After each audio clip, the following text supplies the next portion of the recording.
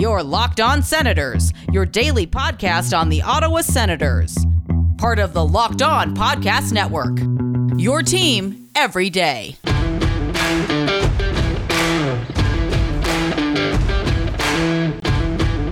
I'm Jake Sanderson, and you're listening to Locked On Senators podcast. I'm Tim Stützle, and you're listening to the Locked On Senators podcast.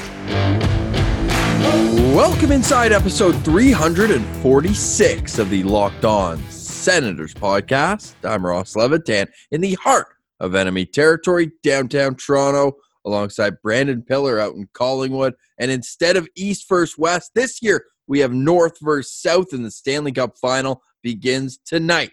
We'll have a full preview of that, and we kick off our draft rankings at 75. We've got 4 for you today, and well, 3 of them, you're going to recognize the last name as they all have either brother or dad who played in the National Hockey League. Stay tuned for all that and more.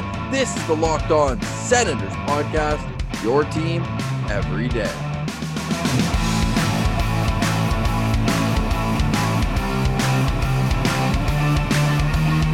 Today is Monday, June 28th, and Pilsy, we made it to the Stanley Cup final. Stanley Cup final is here, and for once there's a Canadian team in the finals, and it sucks that it's the Montreal Canadiens, but I think this is going to be one hell of a matchup, Ross. You got the Canadiens that keep on upsetting opponents in playoff series. Nobody thought they were going to be here, and then you have the reigning Stanley Cup champions who everyone thought was going to be here. So this is a real interesting matchup, and game 1 is tonight. Are you going to go David versus Goliath again? I feel like that was the narrative for each and every series, really, Montreal's been in so far. Yeah, I mean, it's repeating itself again here. I'll be honest, I was really hoping for the David versus David matchup, Islanders and Canadiens. I think that you're good a huge hockey. Islanders guy. Yeah, well, that's why they didn't make it. I decided to show some faith in them for Game 7, and they didn't even score one single goal. So that's not going to get you anywhere. And hey, I think this is going to be an interesting series, Ross, because the Tampa Bay Lightning, that's a team that thrives when their power play unit is clicking. But Montreal is coming off a playoff series against the Vegas Golden Knights where they had 100% penalty kill success. So Tampa's going to have to figure out a way to break that penalty kill. That's actually unbelievable. Vegas, no power play goals in a friggin' 6-game series. Wow.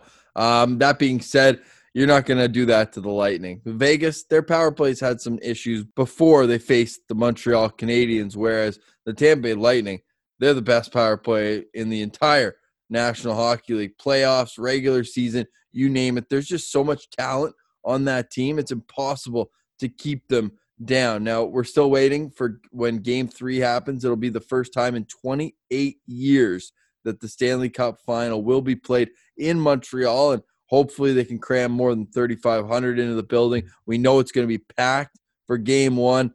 What do you think about Tampa giving out noisemakers, though? I don't know if you should need that in the third round of the playoffs. Yeah, but I think Tampa's looking at their arena, and they think they do need that. Even Game 7, Ross, I didn't think it was that rowdy. Like, obviously, like, when the goal was scored, it got crazy. Like, there was a couple good chances where the crowd got into it. But other than that, they're just kind of hanging out. So I don't really blame the Tampa Bay staff for being like, all right, you guys aren't going to make noise on your own. Try these. Yeah, so here I just pulled up the playoff power play and penalty killing statistics. Tampa, their power play is clicking at 37.7%. Best in the National Hockey League. And Montreal's penalty kill is at 93.5%. So that's going to be a huge battle to keep our eye on. Top scorers for each team. Tyler Toffoli has 14 points. He leads Montreal. Nikita Kucherov has 22 assists. He has 27 points. Braden Point with 20 and Alex Killorn with 17. So they have at least their top 3 scorers with more than anybody on Montreal. Yeah, it's wild, Ross. I think if you take the Habs' top 2 scorers and put them together, they're not even you're tied with Tampa's top scorers. So it's very clear that Tampa Bay puts the puck in the net while Montreal focuses on keeping it out of the net. It's kind of like that when an unstoppable force meets an unmovable object, right? We're going to see which gives out first here. And I just think with the way Carey Price is playing, Ross, there might actually be a chance that Montreal could get this done. Like, obviously, Tampa is an offensive powerhouse, but Carey Price, when he's on his game, and now he's finally made it to the Stanley Cup Finals. You think he's going to weaken or show signs of fatigue now? Not a chance. So I go to betonline.ag and the Conn Smythe odds. Carey Price at plus 210. I put a bet on him this morning, Ross, because if the Montreal Canadiens win the Cup, it has to be Carey Price. Like, no one else is even in contention. So I thought that's a clear way that if the Habs win, I've already got a futures bet on them, and then I'll get the Carey Price bet. So I'm trying to make myself be okay with being happy with the Habs if they win the Cup. One guy who's going to make it extremely hard for you to win your bets is Andrei Vasilevskiy. Let's go with how we've done each series so far, and let's start with the most intriguing aspect. And as a goalie-friendly show, where else would we begin but in the crease? Because you can laud Carey Price and his .934 save percentage, and I could sit here and tell you that he's not even the best goal in the series. That's how good Vasilevskiy is, and I'm leading Tampa Bay in the net. I'm going to go with Montreal here, Ross, just because I think the emotional tie here with Carey Price, he's heard it all from the Montreal media. It's taken him this long to get here through really no fault of his own. I mean, he's had some less quality seasons, but really he's done a lot for this franchise, and now he's finally here. I think there's no beating his mental edge right now. And if you're Vasilevskiy, I don't think he has that same chip on his shoulder. You know, he's already been here. He's a Vezina guy. He's able to kind of have a good team in front of him if he's not having an amazing night that can put a couple goals in the net and they can win that way. So I'm actually giving a slight edge in goaltending to Montreal. I don't see how you can do that. In his last 43 playoff games, Pills, he has 30 wins. Like, you just look at his body of work, and this is since they lost to Columbus, where they got swept in 2019, and he has a .931 save percentage in 43 games. We're talking about Carey Price stopping 1 out of every 1,000 more shots, and we're talking about how great it is in a single season sample size. Vasilevskiy is just the best goalie in the world. He plays low, and he's so fun to watch, explosive. Price is great, don't get me wrong, but I just love what Vasilevskiy brings.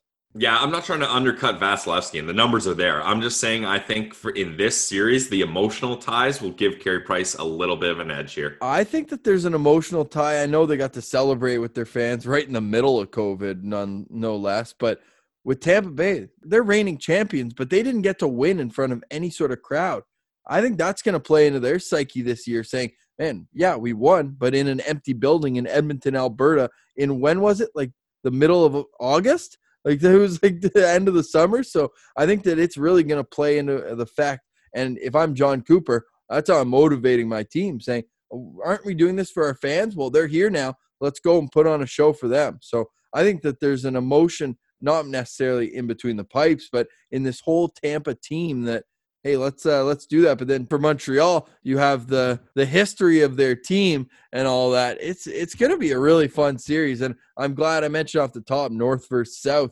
It's kind of nice. You know, we don't get that East versus West. We mentioned on Friday's show, it would be the first time since the 70s that two Eastern Conference teams face off for the Stanley Cup final. What about the back end, Pilsy? All this talk being made throughout the postseason, rightfully so, of how great the Montreal top four has been, taking a lot of minutes, the hardest minutes possible. But again, they're about to face a test like they haven't faced yet. Yeah, this one is, I don't think there's much debate here, Ross. Tampa's defense takes it easy. Like, we could start at the top, and we can't even get much further here. Victor Hedman, who on Montreal can even come close? Like Shea Weber, don't get me wrong. He plays that same kind of tough, big size game, but he's long past his prime, whereas Victor Hedman is in his prime. He won the Conn Smythe last year, so I think we can't even go much further than that. And man, Ross, wouldn't it be great if Montreal had a defenseman like Mikhail Sergachev? Like, that would be such a good piece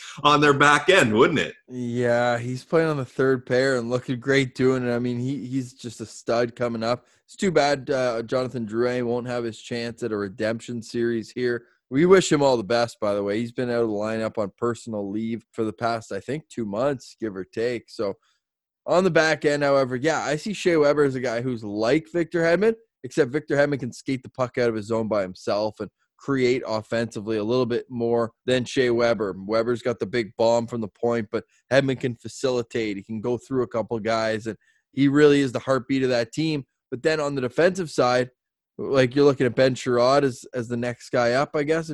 If you're the Habs, maybe Jeff Petrie.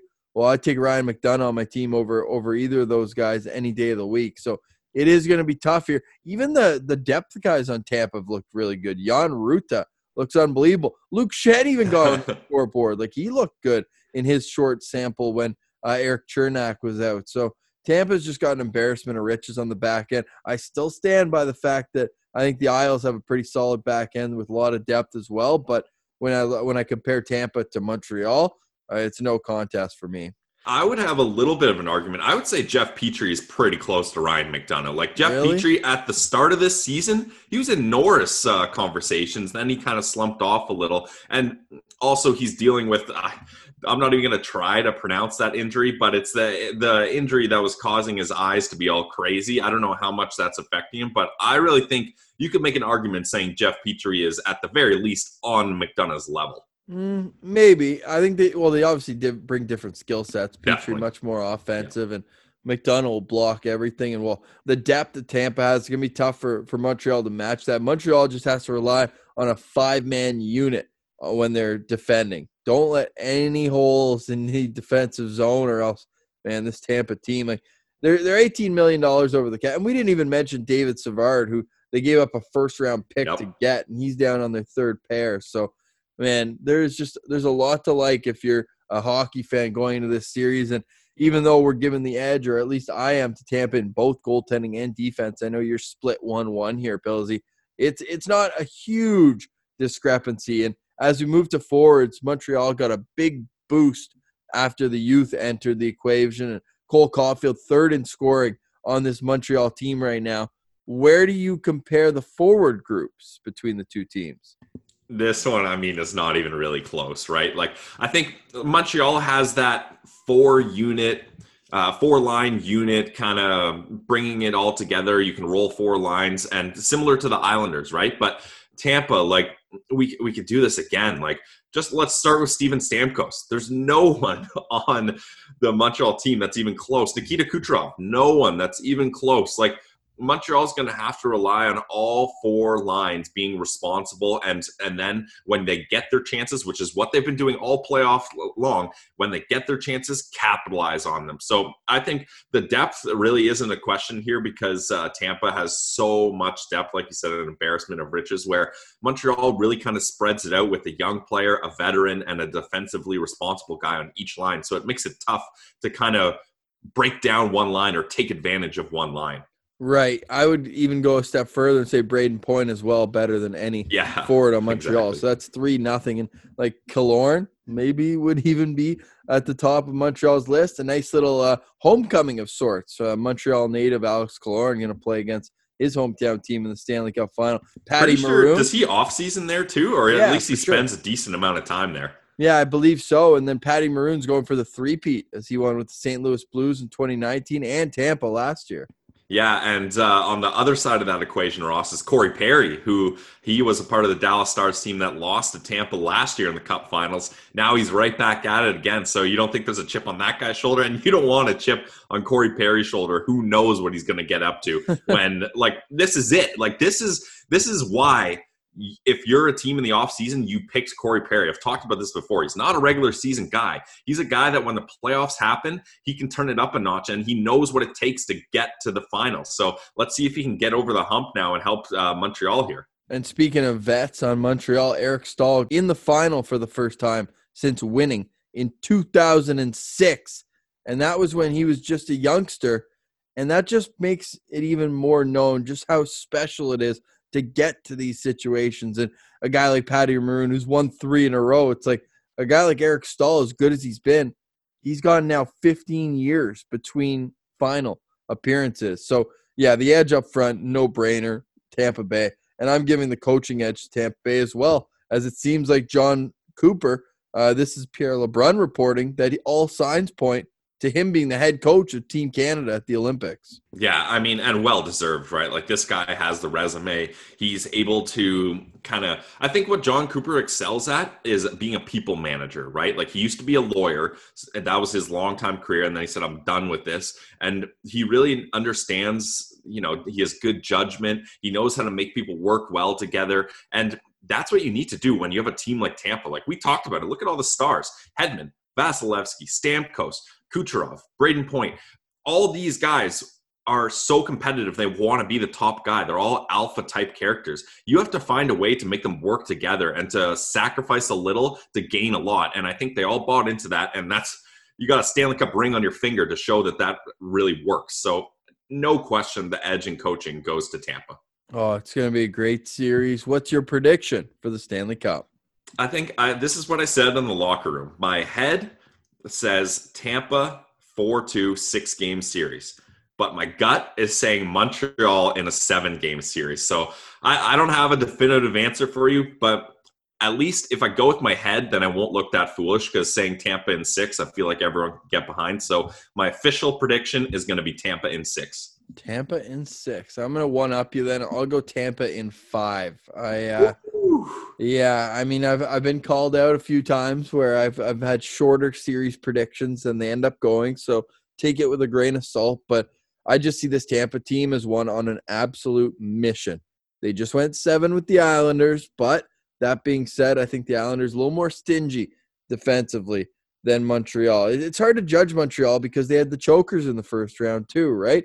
Then they didn't have to deal with another top center, right? Don Tavares in round 1. No Mark Scheifele in round 2. Now, in the third round, their number 1 center they were going against was Chandler Stevenson, and even he missed a game or 2.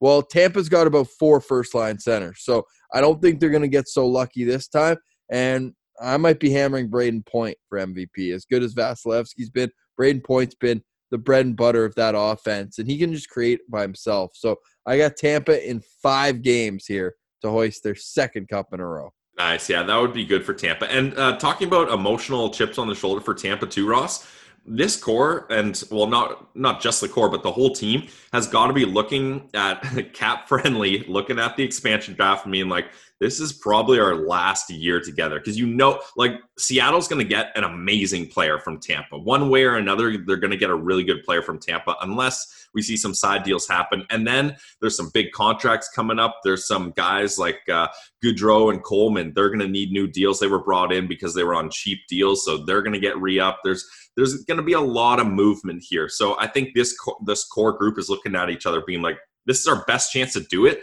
Let's repeat, and then we'll see how things go next season. Oh, I'm sure they're fired up for the opportunity, and it starts tonight, 8 p.m. Eastern in Tampa Bay. It's the Montreal Canadiens, and I'm assuming their fans travel well at the best of times, even especially in the winter. My parents are down in Florida, and whenever we go and it's Montreal-Tampa, that building is 50-50. So I'm a very, very excited and curious to see what the split is going tonight at Amalie Arena. Make sure that if you're watching tonight's game, you got your Built Bars with you to fire up throughout the game. Built Bar is the protein bar that tastes like a candy bar. They come in 16 amazing flavors as well, so you never get tired of same old flavor, this and that. But that's where Pilsy comes in. We'll get to his pick of the day. But first, I got to tell you why Built Bar is the number 1 protein bar on the market. Yes, it tastes like a candy bar. You feel like you're having a cheat snack, but in reality, you're doing something that's great for your body, great for the health-conscious guy or girl as well. You can lose or maintain weight while indulging in a delicious treat. They're low in calorie, low in sugar, but they're high in protein and high in fiber. So now that you know the nutrition's great for you, let's get to the flavors. Pilsy, where are you sending the good people today when they reach into their mix box? Ross, I'm going to hit them with one of your personal favorites. It's one of my personal favorites. It's one of the best flavors Built Bar has to offer, and that's mint brownie. You already know every single Built Bar is covered in 100% chocolate, but then you get some more chocolate with the brownie, and then a little bit of mint in there. If you like that style, mint brownie, it's so nice to have in a Built Bar. Like Ross said, low calories, only 130 calories, but high protein, 17 grams of protein packed in there. And the taste of this Built Bar, the mint brownie, is going to fool you, I promise. So Pillsy's pick of the day, mint brownie Built Bar. Go to BuiltBar.com and see all the great flavors and products that Built Bar has to offer. Just use the promo code LOCKED15. That's promo code LOCKED15 at checkout for 15% off your next order.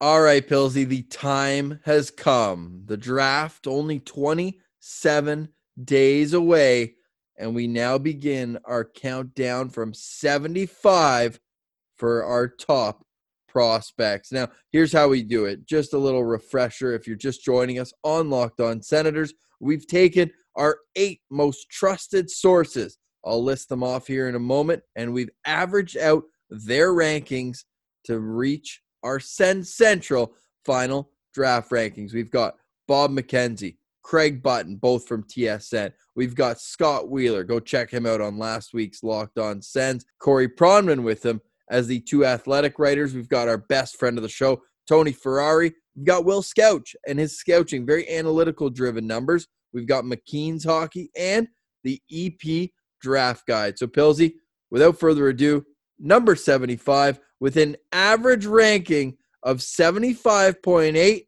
it's Jackson Blake. Jackson Blake kicks things off for us, Ross, and I'm so stoked we're back into this. We did it last year. I think everybody liked getting little breakdowns on, especially some of these lesser-known guys, right? Like everybody knows the top 10, the top 15. Everybody's heard those names, knows what they're all about. Well, we're about number 75. How about Jackson Blake? Let's get things started. And we like this right away, Ross, son of an NHLer, Jason Blake. Also, another thing we like is he's committed to North Dakota, so he's going to have that nice green jersey on one day. And he also played for the Chicago Steel. So right off the bat, there's a lot of things to like about Jackson Blake. I think one thing, definitely the first thing that's going to pop out to you is his size. 5'10", but only 150 pounds. So he's a smaller guy, but usually that comes with some skill. He's undersized, yes, but he's so crafty. This is a playmaking forward. I love his smooth hands. And even though he's a smaller guy, Ross, I find that he can be very aggressive towards the puck. Like, he doesn't let his small size just kind of deter him from going into those battles. He's got that skill and grit combination. And Pillsy, he's also, you mentioned how he's smaller. He's also less physically mature. He's going to be one of the rare players in this draft who's still 17 in late July when they hear their name called. He's an August 3rd birthday. He's not going to North Dakota this upcoming season, but he's committed for the year after. So there's another year of development on his hands in the USHL. Then he'll join Brad Berry. And by that point, hopefully he's filled out, maybe gained 20 or so pounds, but he's got the bloodlines. He's also got an unbelievable gift to attack the inside of the ice. Despite his size, he's not afraid to get to dirty areas and has a great touch around the net as well. He had 20 goals in 19 games playing high school hockey in Minnesota, which is basically like the OHL in terms of how their fanfare. Like Minnesota high school hockey, this guy's played in some big games before there. Led his team, Eden Prairie High, to a state championship, having 9 points in 6 games. Was just an absolute beast for them. Then he goes and plays in the USHL, still almost a point per game, 17 and 25. Maybe not a point per game, but still putting up points as a 17-year-old. And you know what? I'm excited to see this guy develop. I think if he's on the board, and I don't know if he will be, but if he's on the board with that 3rd-round pick at 74, I would highly recommend taking a chance on Jackson Blake.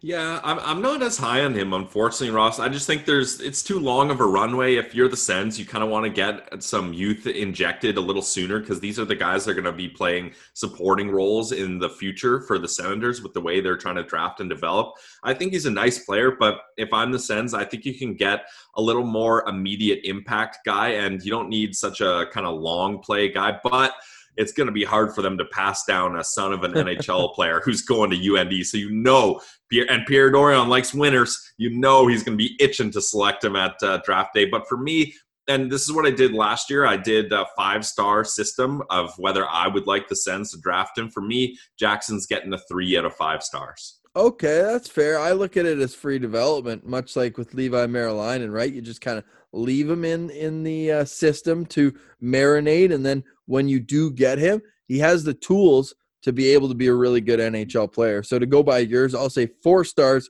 for Jackson Blake, who I think at his potential could be a middle of the lineup, like a best player on the third line or a worst player on your second line, and a guy who can contribute on the power play as well. He's just got a great touch, and I think that he will end up getting there. The question is, how long is it going to take him to mature physically? Here's what Scott Wheeler said. I love his approach, which looks to attack the inside and make plays. No backing down in his game. Even as a smaller player, I've seen him make difficult plays out of nothing with the puck on his stick.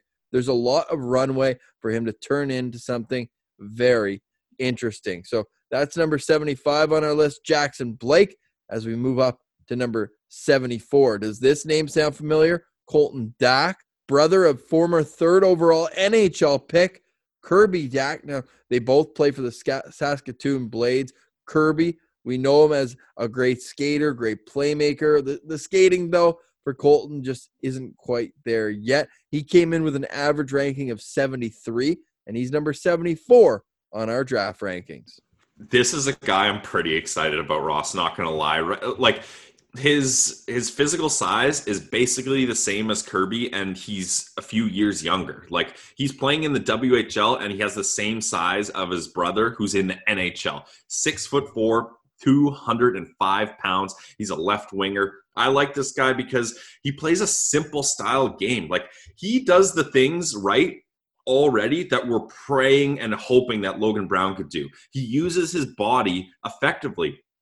He uses it to bring the puck up ice. He can shelter the puck away from incoming defenders so well, especially in junior when he's got man strength. And some of these guys are just Jackson Blake size, and they're trying to bend him off. But what I also like is he has a hard shot. You know, Igor Sokolov's shot, it's not a quick shot. It's not you wouldn't say it's the most accurate shot, but it's a hard shot. And that allows him just to beat goalies. If he has the time and space to get that thing off, he can beat goalies more easily. And I just think he has nice offensive instincts. And even, man, when you get, this is kind of like a Brady Matthews situation. These two brothers are so competitive. And Kirby Dach says that he's jealous of Colton's shot. He says that's one area where definitely Colton has an edge there. And if you've spent any time watching Kirby Dach with Chicago, you're going to love Colton. They play a similar game. And I think Colton's just scratching his potential. And he's going to have another big year for the Saskatoon Blades next season.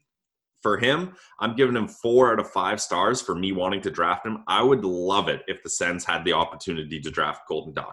With that 74th pick? Yeah. Yeah, so with Colton Dach, something I do really like about him as well is that he improved year over year better than anyone could have hoped. He had the same amount of goals in 20 games during the shortened WHL season as he did in 62 last year, only 9 points shy of matching a big growth spurt total. Yeah, huge growth spurt, and this was only his second year in the WHL, so he'd played, just AAA since before that. So you look at, he had the offensive numbers growing up. A lot of these kids do, but it's how good can you get when the going gets tough, when you end up playing against guys who are 3-4 years older than yourself. So he's a goal scorer, 11 in 20 games can speak to that. I like him as well. You know what? He's a big guy. He's a guy who I think that fits the style the Sens draft. He plays center right now, but if that skating doesn't improve, he won't be able to play center at the NHL level. We'll probably have to move to left wing.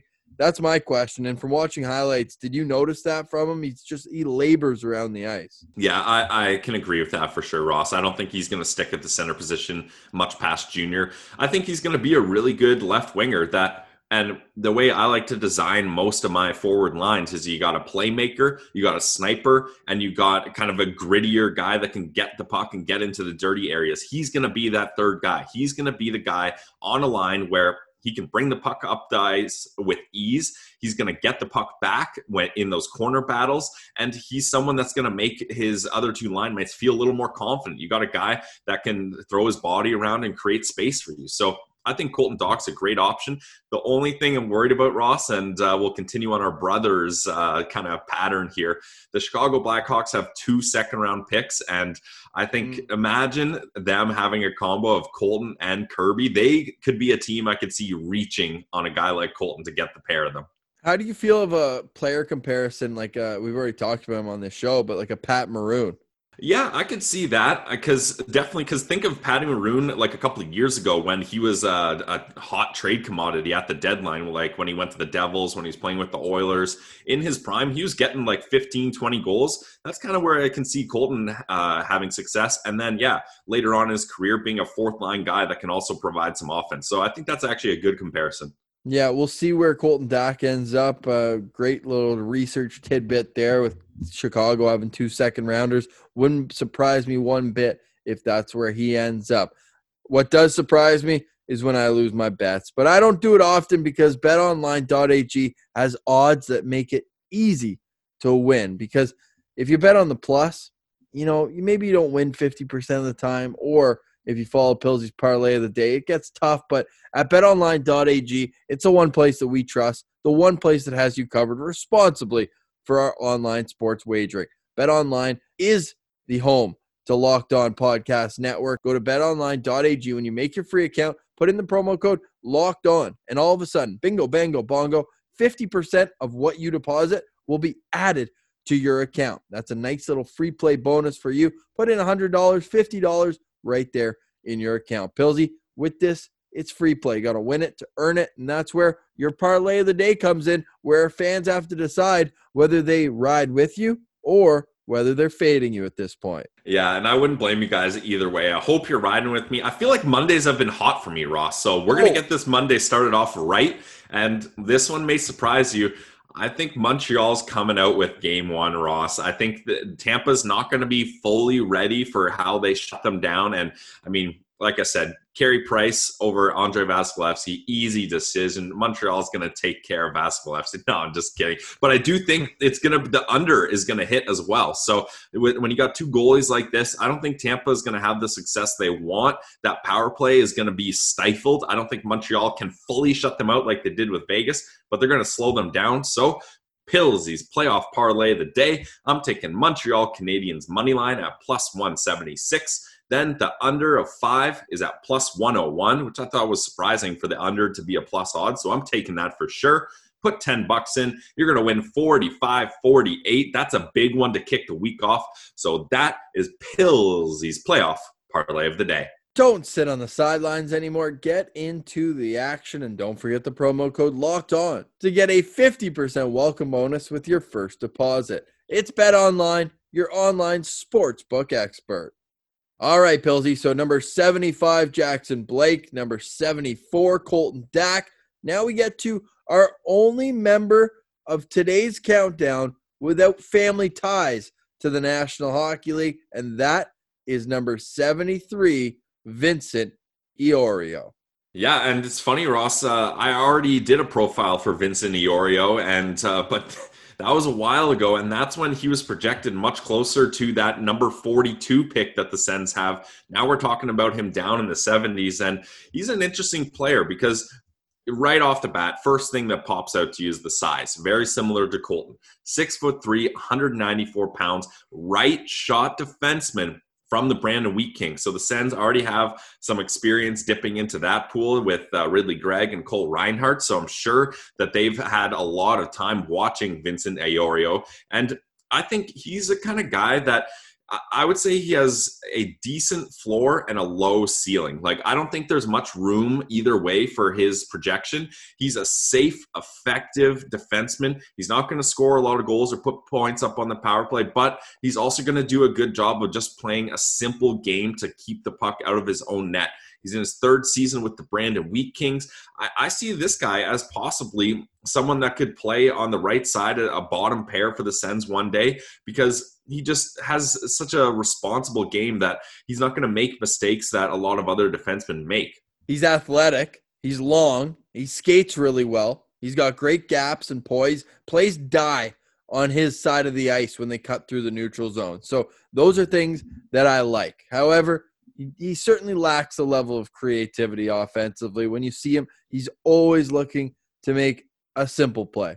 And sometimes that's a benefit, and sometimes you need to fight through adversity to, make a second play or look off your first option and skate it up the neutral zone. And despite being a good skater, he's not often the first guy to run it out of his own zone. And I don't know about Iorio. I feel okay about him, but to me, he's just a boring prospect, right? He's not a guy who's going to excite you or put up big numbers, but could he be an effective bottom pair defenseman? For sure. And that's valuable to some teams in the National Hockey League. Right shot really helps his case here. You mentioned he's big. I don't know if you touched on just how big. He's 6'3", 195 right now with room to grow. Now, Tony Ferrari is the reason why he wasn't 75th on this list. And Tony has him at 36 still. Although with Tony and with the TSN guys, we're waiting on their final rankings right now. We're going off their midterm goals.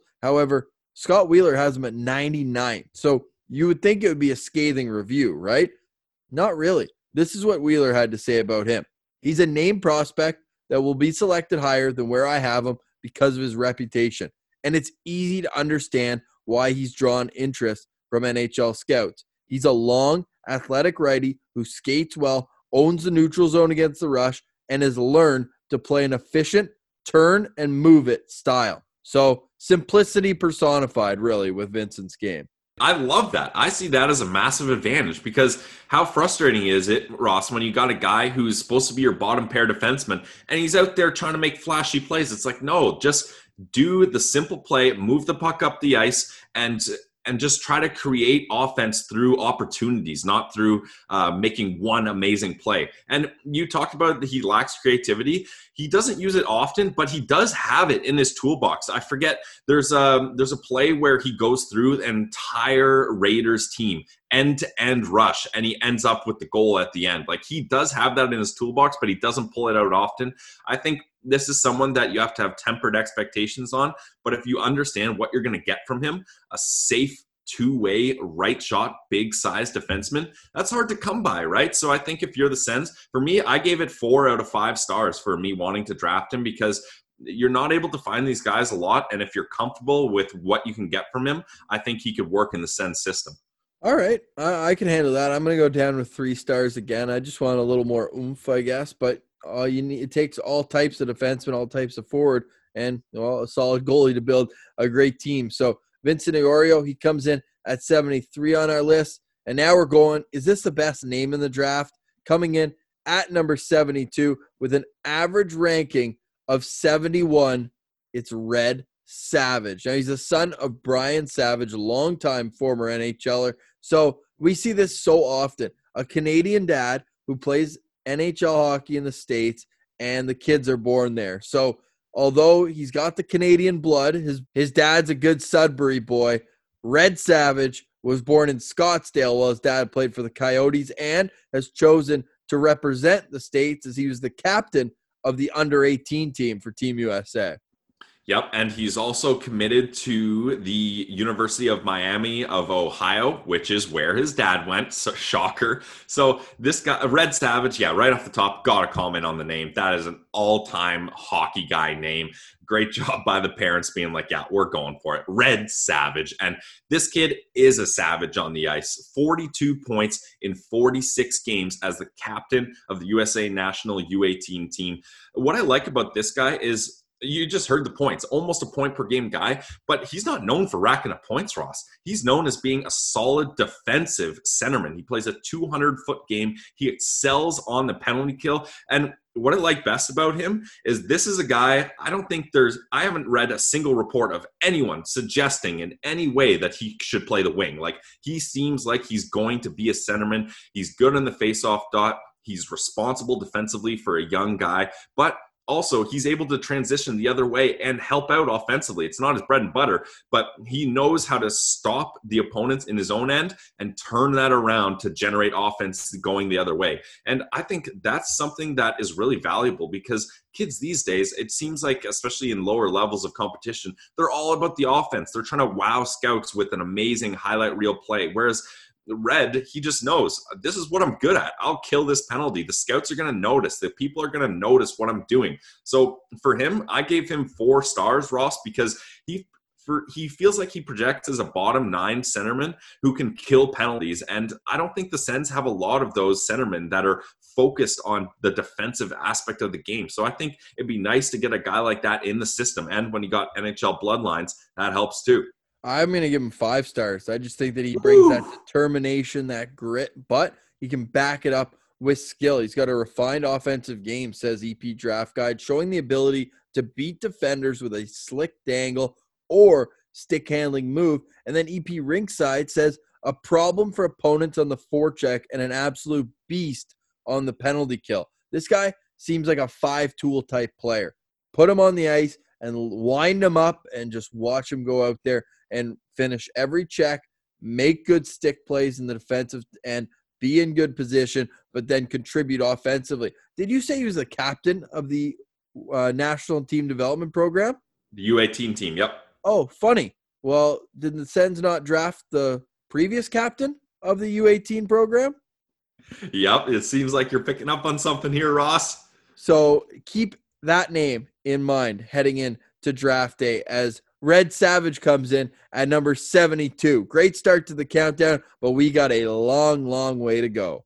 Yeah, and man, what a way to kick off the countdown, Ross. I feel like all 4 of those guys, there's some good potential, and we could see the Sens drafting them, and it would make some sense. So I think there's more depth and more opportunity in this draft than people realize, and that's why I'm stoked we're doing this prospect profile rankings, because we're going to get to know these guys, and we're going to take a deeper dive into them, and you're going to get to know these guys. So definitely excited to get the countdown started. And Ross, before we go, I got to do one Twitter shout out.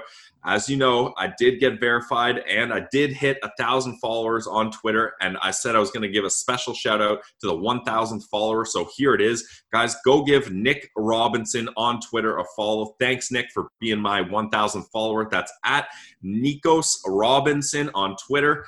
Thanks, guys, for following along. And, it feels nice to get over 4 digits there, Ross. Yeah, no question. Good work there. And as you mentioned with this draft, it's going to be one where there will be late-round gems, especially considering some leagues didn't get up and running. Other guys only played 20 games, like Vincent Iorio in the WHL bubble. And we got some deep digging to do to see which players have potential and which ones may be tricked a few scouts. But enjoy the Stanley Cup final tonight. We'll be back to break it down tomorrow, get into the 60s on our draft rankings, and a whole lot more. For Brandon Pillar, I'm Ross Levitan. This has been the Locked On Senators podcast, your team every day.